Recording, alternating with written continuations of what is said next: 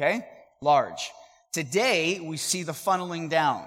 We see it narrowing down to submitting to earthly masters. And then next week, or next time that we meet, so 2 weeks from now, it funnels down even more. You'll see at the beginning of chapter 3 in 1 Peter, between the wife and the husband. Okay? So we have this funneling down doctrine of submission from government to earthly masters, the workplace to the home. Okay? So with this command, who is it to? We see that it is to servants. Right there in our very first word. This word servants is oiketes, which is the Greek word for house in Greek is oike. Oiketes. So this is a household slave. One who is under the lord of the manor, the king of the castle, the keeper of the farm, the owner of the business. Servant here is a domestic, milder expression, as we heard last week, of doulos. Doulos, slave, such as in Ephesians 6:5 and Colossians 3:22. So this term really brings forward the household relation of servant to master, employee to employer concept, and not just the fact of ownership.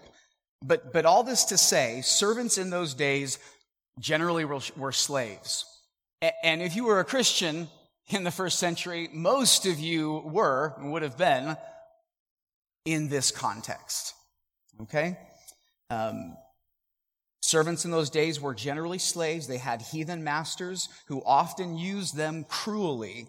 Yet the apostle here in our text this morning directs them to be subject to the masters placed over them by providence.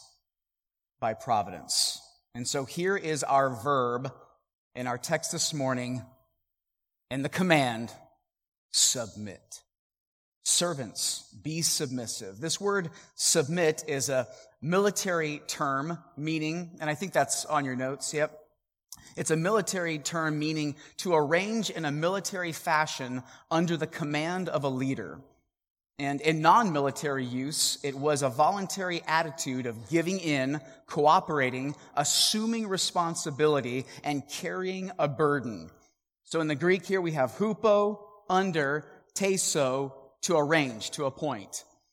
You, the believer, are to be hupotesoing. You are to be appointing, arranging yourself under with the attitude of honor and obedience and submission. And herein is the command. Be submissive to your masters with all respect or fear. That is, reverence for their position of authority. But more so, a fear of dishonoring or offending God. That's really the point. Colossians 3:22, slaves, in all things, obey your masters on earth, not with external service as merely pleasing men, but with sincerity of heart, fearing the Lord.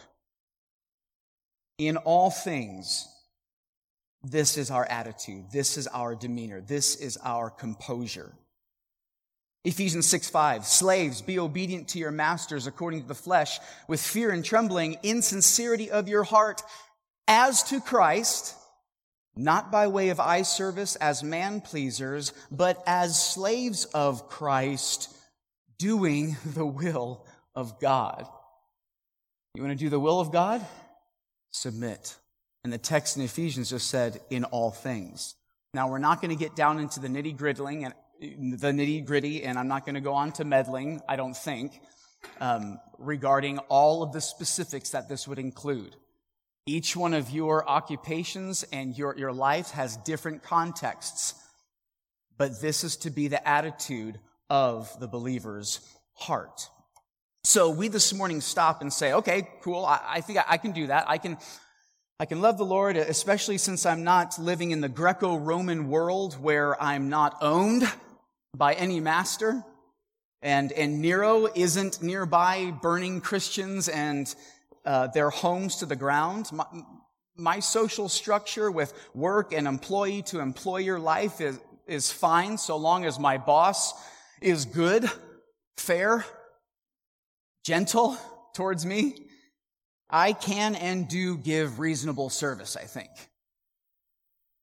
But Peter says, be submissive not only to those good and gentle, but to your unreasonable masters. This word unreasonable is crooked, bent. It's the word skolios in Greek, which is where we get the word scoliosis. That's right. A warped nature. Those who are severe in their commands and expectations. That doesn't make sense. It's not lining up straight and right. They are unreasonably exacting in what they ask of you, and even angry without cause. Any of us had a boss or an employer like this? There's so many illustrations in church history that we could give of this. But just real briefly, for myself, I used to work at a golf course, and I loved it. I enjoyed working at the golf course. But my boss was, in my opinion, quite a little too exacting in what he expected of me to do. I washed the balls. I drove the golf cart out there to retrieve the balls. I would wash the golf carts and take care of different odds and ends, and I enjoyed doing that. Until one day when the ball washing machine broke. And these ball washing machines are pretty cool. They, you dump 1,000 golf balls in, and you have 1,000 shiny, squeaky, dry, clean golf balls in about 10 minutes. Done. Clean. Ready to go. It broke. You know what my boss told me to do? That's correct. Wash them by hand. I think it was about 2-ish hours until they were done. Now, don't talk to me about the condition of my heart at that moment, because and even was that a job well done? You know how many balls I probably just went, and I didn't do it unto his glory. I didn't do it as though the king was watching me. Now, was my boss asking me to sin? Absolutely not. But it seemed unreasonable. It seemed a little crooked, a little bent. I was like, oh, come on, give me a little grace here. Well, then I think it was about a week or two later, after that time passed, you have to wash all 100 golf carts by the end of the day as the golfers are bringing them in, right? And have a good power washer and good cloths and all of that. But it was a Friday. And so you had scrambles that day, you had tournaments that day, it was busy. So therefore, every single cart was used. Okay, all 100 golf carts were used. And you normally work with 3 people on a Friday. Well, my two sidekicks that were supposed to work with me on that Friday were not there. I don't know if they were sick or out of town, whatever it was, they were not there. So what did my boss tell me to do? Wash all of them yourself. Boss, can you just join me a little bit? Just do a couple. Help me out. And by the way, he's a golf pro. He's been in the PGA. He's high up there, okay? He couldn't. He was busy. And I'm not sure if he would have helped me anyway. So I was there till about midnight 30 that night, when normally I'm home by about 9:30, 10 o'clock-ish or so. They had good spotlights. It was good lighting, so I could see what I was doing. Thank you, Lord, for that. Really glad. I wish there was no lighting, so I didn't have to wash the carts. All of these sorts of things went on. He had a foul mouth towards me as well. But in regards to unjust suffering, or really any suffering for that matter, even if we're just sick, I mean, how do you respond when you're sick, right? To the Lord. We won't have a moment of confession here this morning. But think of just even when you're sick, like, oh, this is unfair, Lord. I've got to do this and this today and this week. Oh, come on. What's our attitude, even in our sickness? But context of our passage, suffering does not change the rules of the ball game of the Christian life. Suffering does not give us permission to do things that God has not called us to do, whether it's in thought, deed, or word. So we have our commands. Servants, be submissive to your masters with all respect, not only to those who are good and gentle, but also to those who are unreasonable. But why, Lord? Why? That brings us to the reason in verses 19 and 20.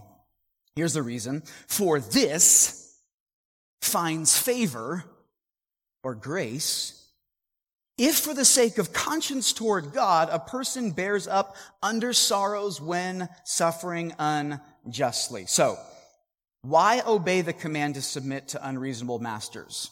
Are you ready for this? Because this is grace. Because this is grace. It is the grace of God, and it is grace towards the ungodly, which we'll see more so in a minute. It is commendable if someone bears up under the pain of unjust suffering because they are being conscious of God, mindful of Him whom they really serve.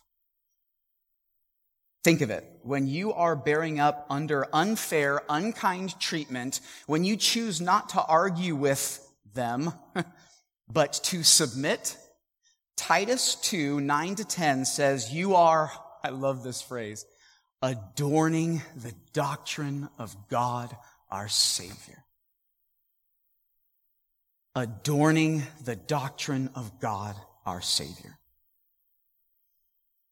I have to ask myself that every day, right? Whether it's golf course or the deli that I used to work at, this very day, am I adorning the doctrine of God in what I do with my work towards my earthly masters? Okay? And some of you might say, oh, it's easy because you have Pastor Dusty as your boss. In a sense, yes, but you don't work with him. Just kidding, that's a joke. Is that being recorded? Okay. It is such a joy. But that doesn't mean I don't have my weak moments where I think, that's not, nope. I'm the problem. Dusty walked by my desk the other day and he said, have lunch with your favorite boss at 12:30. And I came back to my desk and I saw it and I said, my boss is Jesus. And he said, oh yeah, exactly. So it kind of worked out that way. But how are you doing in adorning the doctrine of God, your Savior, when it comes to submitting to your earthly masters, those authorities that are over you, if it's for 2 hours or it's all day at work or all week? Paul tells Timothy in 1 Timothy 6:1, we are to regard them as worthy of all honor. And notice he doesn't put a qualifier on that. Okay? All earthly masters as worthy of all honor so that the name of God and the teaching may not be reviled. Wow. I have to throw Spurgeon in here. He says, a sense of injustice stings a man. Yes, it does. He does not like to lose his rights or to be bruised when he has done no ill. But the Spirit of Christ teaches us to endure grief, suffering wrongfully, to bear still and still to bear. We are to be like an anvil. Let others strike us if they will, but we shall wear out the hammers if we only know how to stand still and bear all that is put upon us. He says it so well. Peter then looks out for the believer's testimony in the midst of all this, and he says in verse 20, for what credit, and really the word here is it's kleos in the Greek, which is it's the glory of a good report, okay? For what credit, what glory is there if, when you sin and are harshly treated, you endure it with patience? So what glory is there in that? There's no glory, because the unbelieving world does this. How they respond and they treat those that are in authority over them, their bosses, their employers. What glory is there in that? None. Greek heroes, Greek warriors would, in the first century, earn the credit, the glory, the kleos, through accomplishing great deeds and enduring the hardships and wounds of the battle. Now, who doesn't love the glory of a good report, right? Or a good word said about you? All of us, right? But there is no glory of enduring ill treatment if, in the midst of it, you are sinning against your harsh, unreasonable boss, right? Rather, instead, the opposite's happening. The name of God is dishonored, and Christianity, according to 1 Timothy 6:1, is reviled. It is reviled. But Peter says, if when you do what is right and suffer for it and patiently endure it, this finds favor with God. Why? Why? And I just want to put one text out here for us as to answering why. There are many, but here's one big one that I think we're familiar with. If when you do what is right and suffer for it patiently and endure it, this finds favor with God. Why? Because it's a testimony to the unbelieving world of our Master's grace and kindness. It is his grace and kindness in the flesh. Titus 3:1-4 says it. Remind them, the church, to be subject to rulers, to authorities, to be obedient, and to be ready for every good deed, to malign no one, to be peaceable, gentle, showing every consideration for all men. For we also, this is what's to grip us here, okay? For we, the believer, the Christian, we also once were foolish ourselves, disobedient, deceived, enslaved to various lusts and pleasures, spending our life in malice and envy, hateful, hating one another. But when the kindness of God, our Savior, and his love for mankind appeared, he saved us. And it goes on explaining how he saved us, how he regenerated us, all his doing. And what's the point here? That huge pivotal shift here in the text, but when the kindness of God and his love for mankind appeared. In other words, in this text, we are to be showing the grace and kindness of God towards the harsh and unbelieving earthly masters that we have to them. We're to be showing it to them. And how does that look? Well, we just read it in our text. If when you're doing what is right, if you're proclaiming the gospel in those right appropriate times, if you're doing what is right at work and you suffer for it, but patiently endure it, and that's an attitude of the heart, this finds favor with God. This finds grace with God. We're talking about grace here. And when we do what is right and suffer for it and patiently endure it, I love how Spurgeon puts it. He summarizes Titus 3. He says, it is a distinguishing effect of his grace. A distinguishing effect of his grace. Just like Drew pointed out last week, the world peers in and sees this and they go, what? What? And then you have that further opportunity of proclaiming the gospel to them. Oh, you mean the gospel changes you? Gives you a new nature? And this is a reflection of Jesus Christ? Precisely. And a side note, God does not receive glory through people being abused. Okay? But he does find pleasure in people who are always mindful of him no matter their trials. No matter the trials. And that's going to point us to verse 24, but we'll get there in a moment.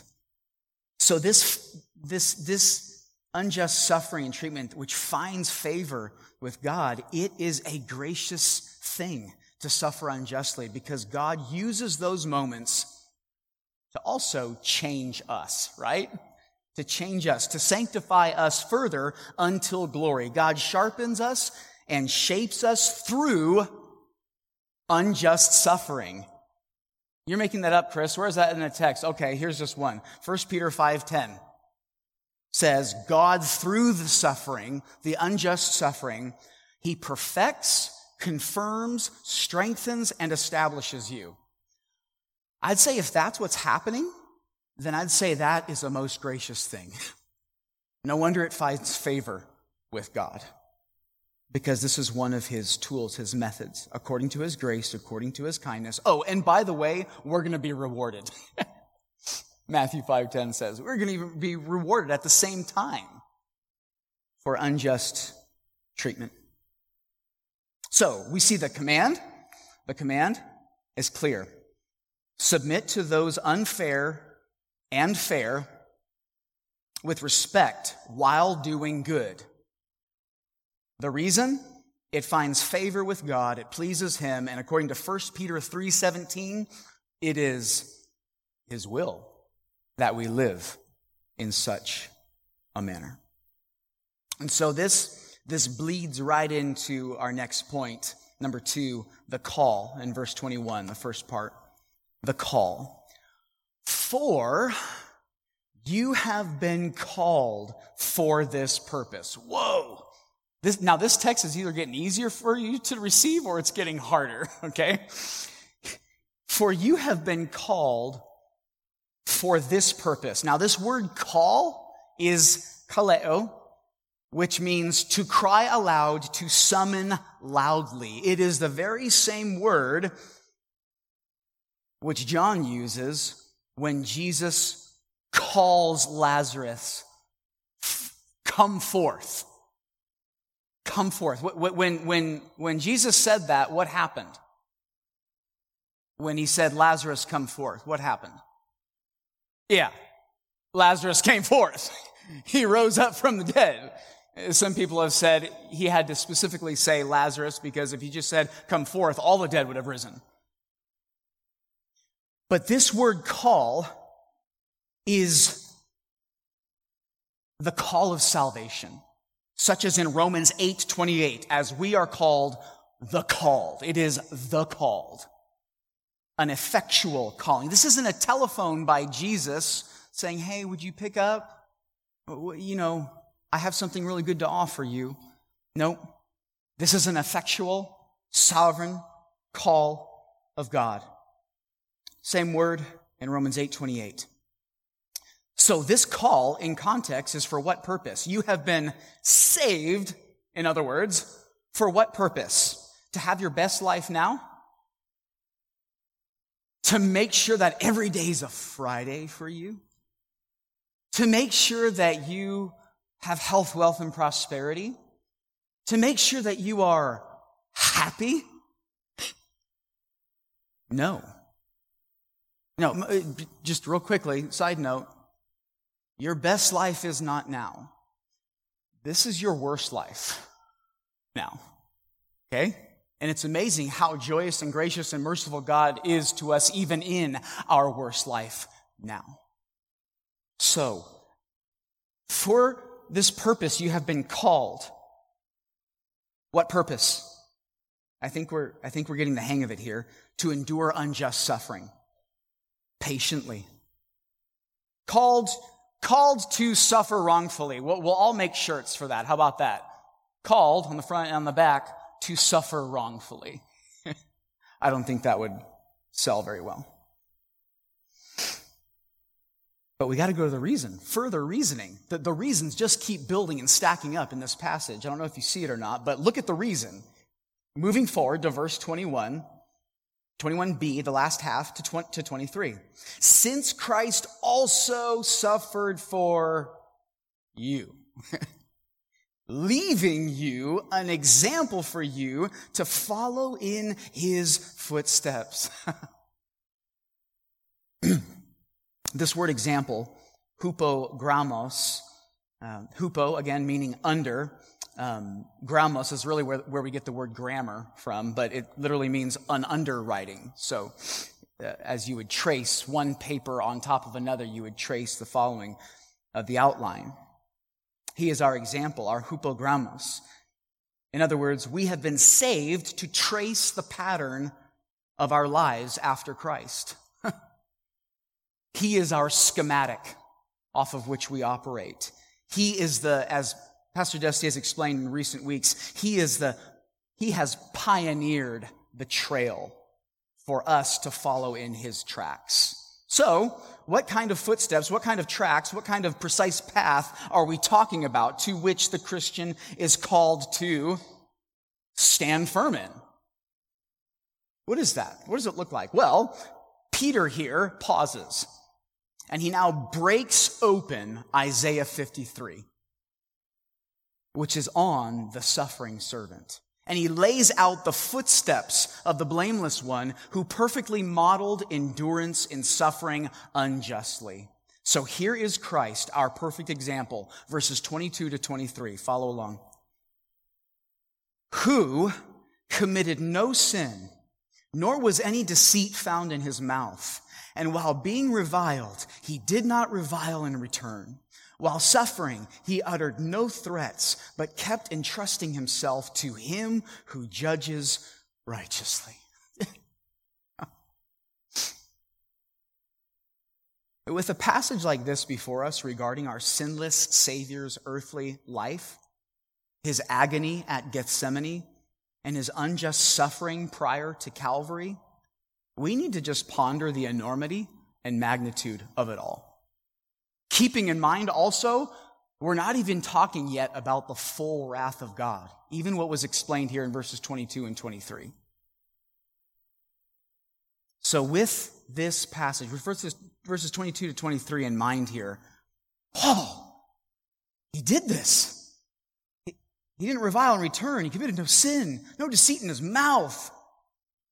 Didn't revile, uttered no threats even.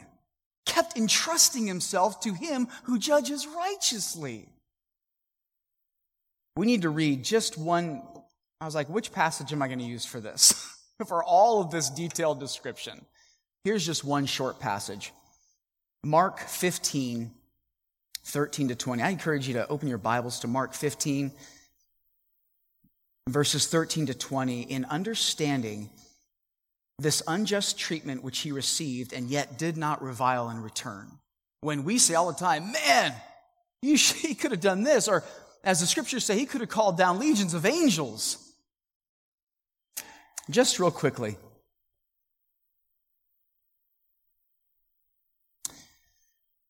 Mark 15, 13 to 20, they shouted back, "Crucify him."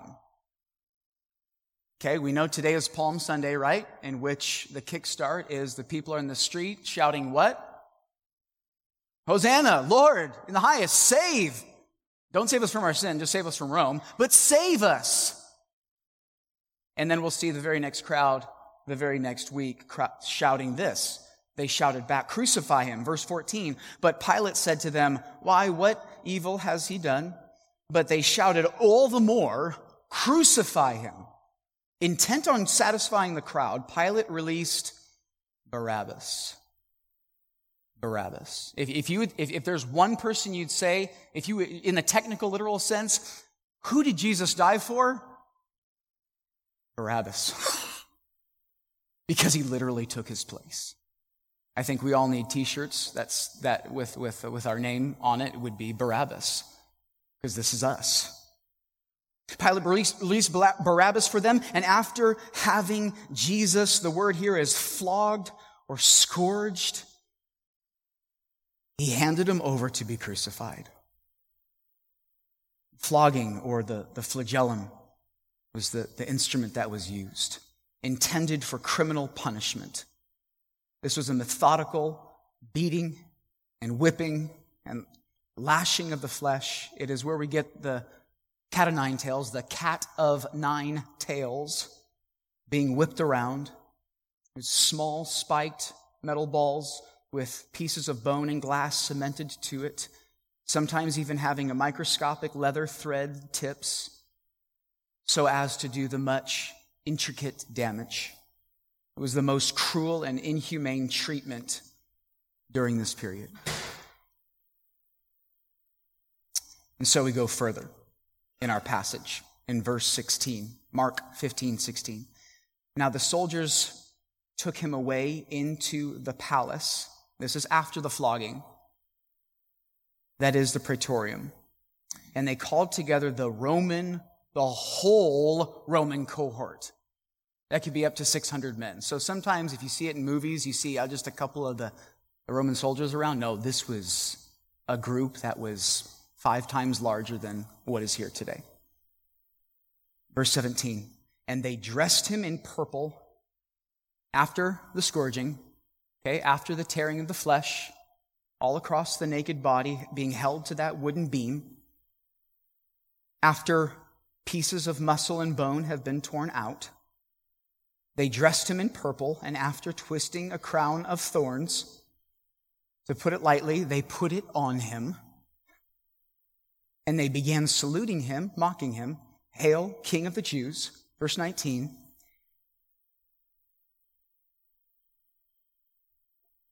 And they repeatedly beat his head with a reed and spit upon him.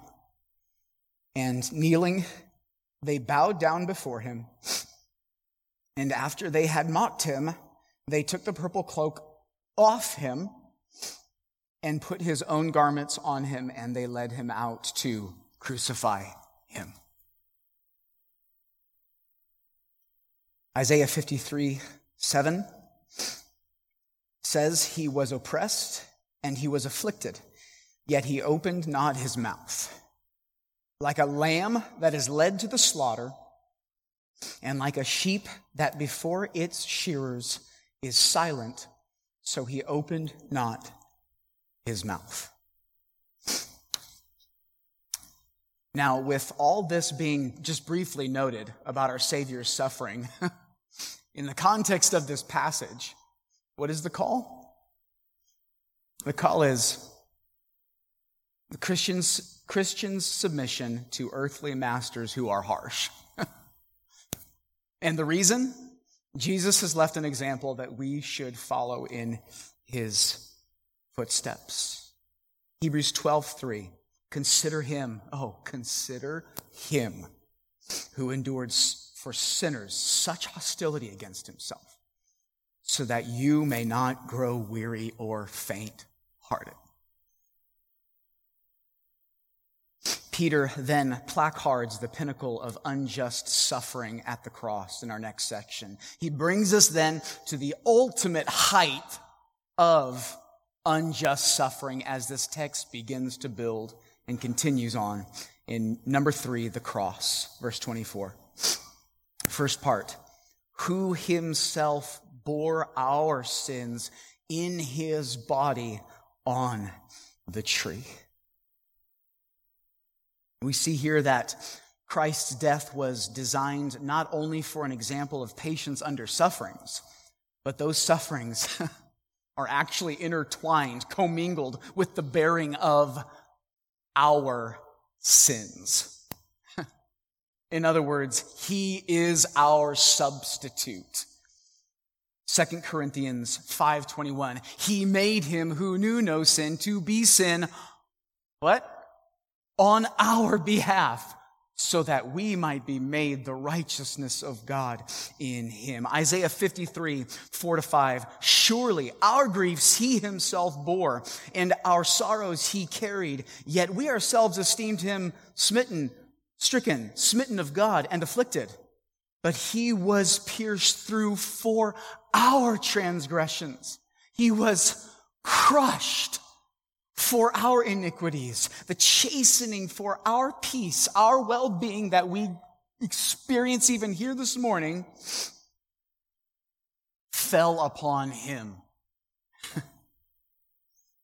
There is a long-standing argument about from historians as to whether or not it was the Jews or the Romans who really nailed Jesus to the tree. If we want to settle that technically on the surface level, it was both, right? It was both the Jews and the Romans. But if we want to settle it according to the scriptures, as we just read, it was us. It was us. Just as Martin Luther has well crafted it, as he said, we all walk around carrying the nails of the cross in our pockets. And as C.J. Mahaney has rightly said, reach into your pockets. And there they are. And in that, he bore our sins in his body on the tree. Remember Deuteronomy 21:23, and Paul quotes it in Galatians 3:13. Cursed of God is everyone who is hanged on a tree. He became a curse for you, for me.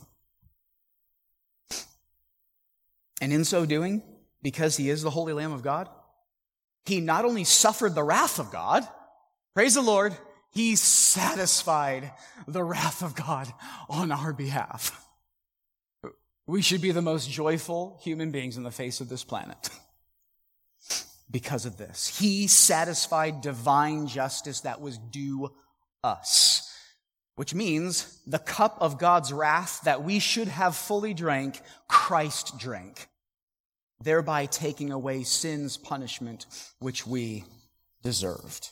Isn't that amazing? We get to drink the cup of blessing. He drank the curse of God. Listen, we far more than John the Baptist ought to daily cry out in constant thanksgiving, behold, the Lamb of God who takes away the sins of the world. You know how one janitor, custodian, got saved by just that one sentence?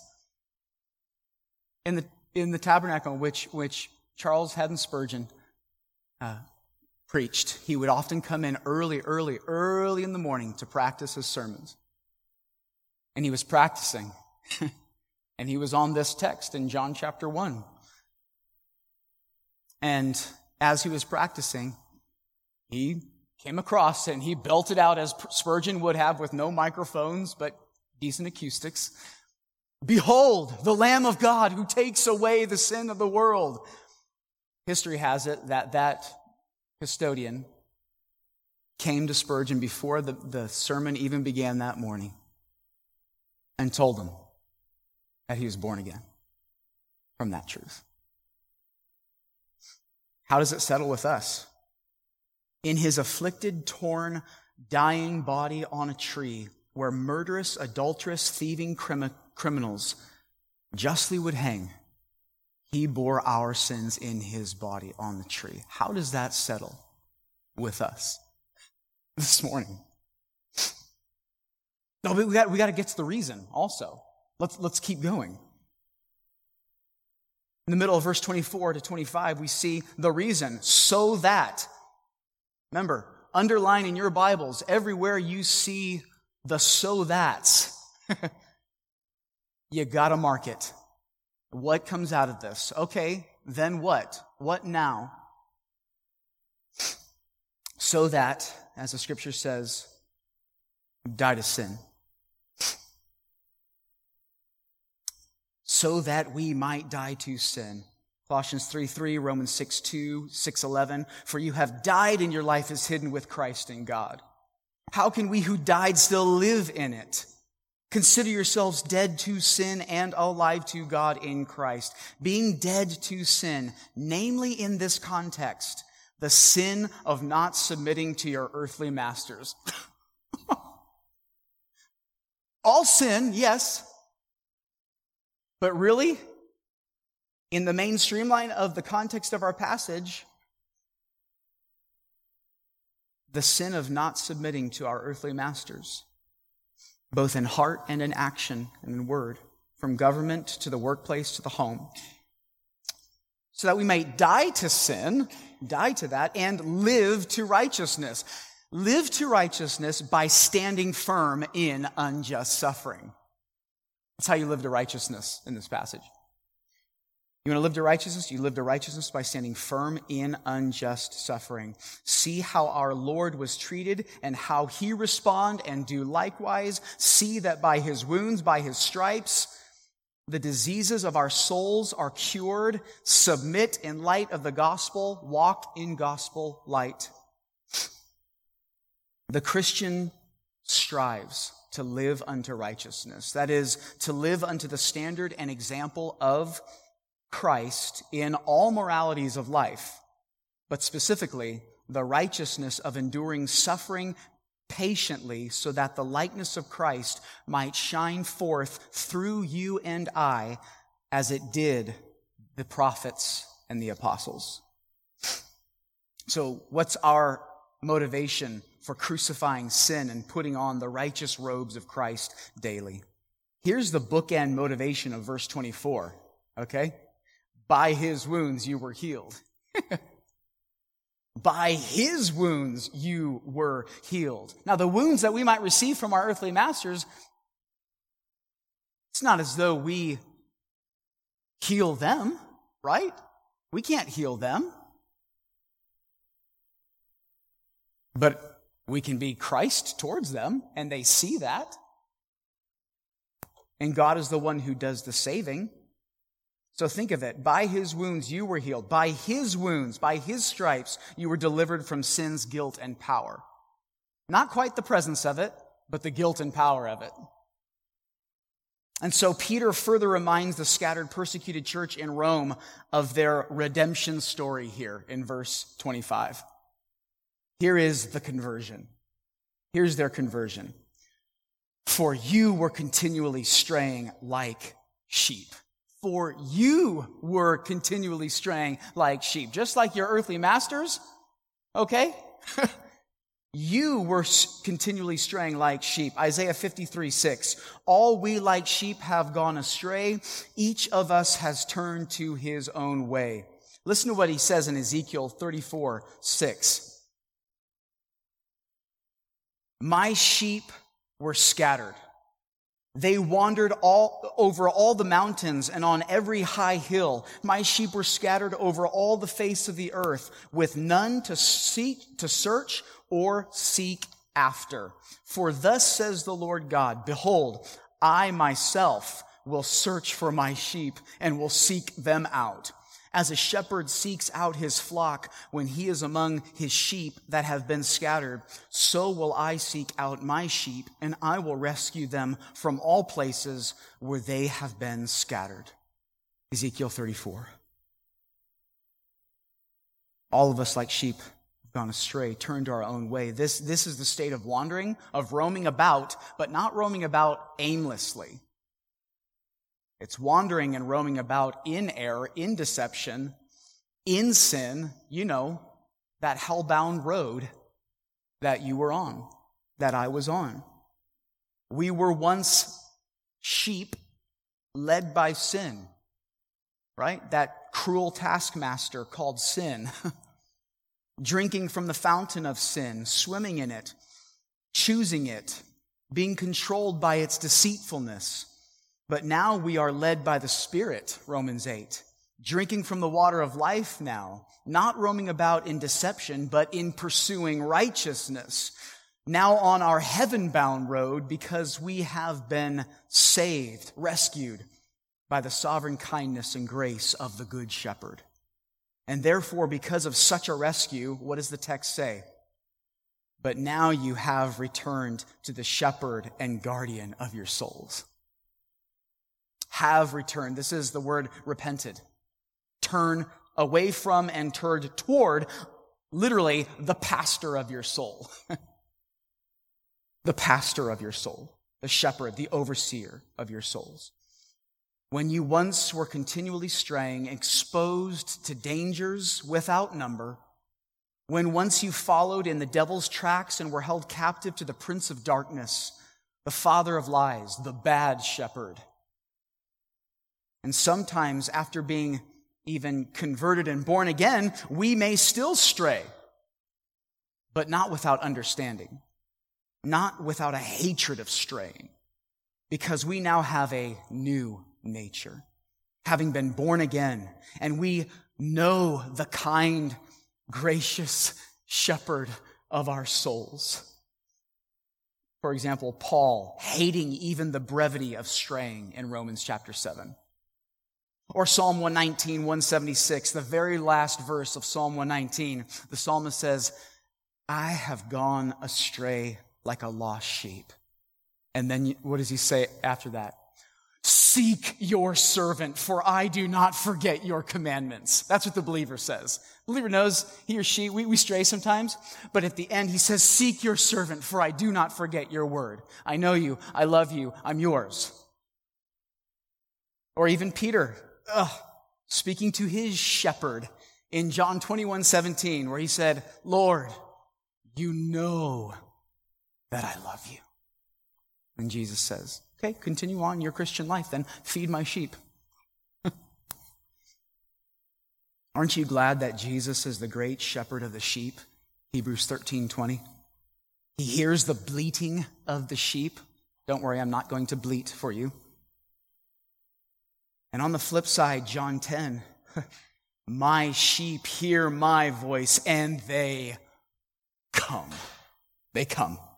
And because of this truth of sovereign grace, verse 25 says, because of the sovereign grace of that truth, that we hear his voice, that he's called us, that he saved us, what does the end of verse 25 says? It says, now you have returned to the shepherd and guardian of your souls. In light of the Christian's submission to earthly masters, cruel or kind, and in light of Christ's example of perfect submission and suffering unjustly, and in light of the gospel bubble, which encapsulates our text this morning, how do we respond? How do we respond? Number one, give thanks for your heavenly master. Give thanks for your heavenly master. Think of it. The one and only master of the universe, Christ Jesus our Lord, is good, merciful, and kind. And as you're giving thanks to him, even if you happen to be a boss, an employer, remember Colossians 4:1. Masters, show your slaves what is right and fair, knowing that you too have a master in heaven. Give thanks for your heavenly master. Number two, as we've seen, display God's grace. When's the last time in a moment of difficulty you immediately said to yourself, this is grace and an opportunity to show grace? When's the last time? Because this finds favor with God when you bear up under sorrows when suffering unjustly, verse 19 says, right? Experiences of injustice under our earthly masters equals an opportunity to display God's grace to the lost. Display God's grace. And number three, pray for salvation. Your boss, your employer, those who have 1 hour of authority over your life or many months and years in that context, in that setting.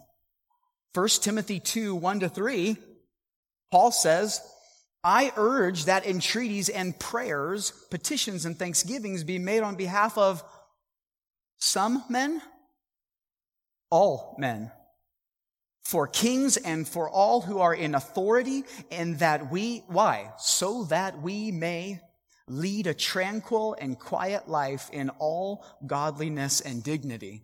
This is good and acceptable in the sight of God our Savior, who desires all men to be saved and to come to the knowledge of the truth. You see the combination there of displaying God's grace and prayer for their salvation? It says display his grace. Pray for their salvation, because that is God's desire, that they be saved. Remember my boss that I mentioned to you earlier, the PGA golf pro that I used to work for at the golf course? His name is Scott Hathaway. He was a cruel, too exacting, I thought, boss. Many cruel things said in passing, many things that, man, no one should have to do this kind of thing at work. I wish I could say that I was the one who was the one displaying God's grace to him and praying for him. I was 17 at the time. I wasn't. I was just trying to endure it, get through it. But my dad started to come and play on that golf course. And he would often hit a bucket of balls off of the range. And Scott Hathaway, my cruel boss, would come by from time to time, and my father wouldn't say anything of the reports that I would give to him. I think, Dad, man, he talks this way, and he makes me do this. But he was just an example of the grace of God to him. And he came, my dad would come, even with me, to hit a bucket of balls for months and months.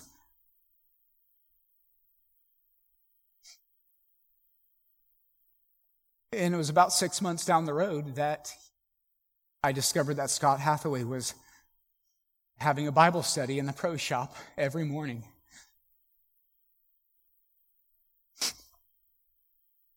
Before work, before he opened the shop. And it wasn't a month after he started doing that the shareholders who had their foot in the ground on that course, in and around, and had their part of ownership, persecuted Scott Hathaway for having his Bible studies in the pro shop and kicked him out. He was no longer the pro and the boss at that shop anymore. I hear about it was about a year after that, my dad got a phone call that he and his family moved to Gilroy, California, and he's now an Awana leader at a sound teaching church in Gilroy. Spurgeon says, "Since you have been brought back by the rich grace of God, continue to bear and forbear, that you may be the means of bringing others back." This is Peter's counsel to the scattered, persecuted churches in the first century, and it's also God's instruction to Northlake Bible Church here this morning, April 10th, 2022. Let's pray. Lord, we celebrate the glory of your transforming grace when it comes to us being in the vehicle of suffering, knowing that you died and suffered, and that we would have the ability to live righteous lives in light of your grace towards us and patience towards us, and coming to know, Lord, that you are the Good Shepherd. Thank you, Lord, for your word. May it do its sanctifying work in all of our lives. Help us, grant to us the grace that we need, Lord, under our earthly masters, knowing who we ultimately serve. And may we do that with joy, Lord, as we display your grace because of the grace that you have shown to us. Be glorified this day, Lord, and then our next hour. Open our eyes, the eyes of our hearts, to receive the truth as your word goes forth. Be exalted, and it's in your name we pray.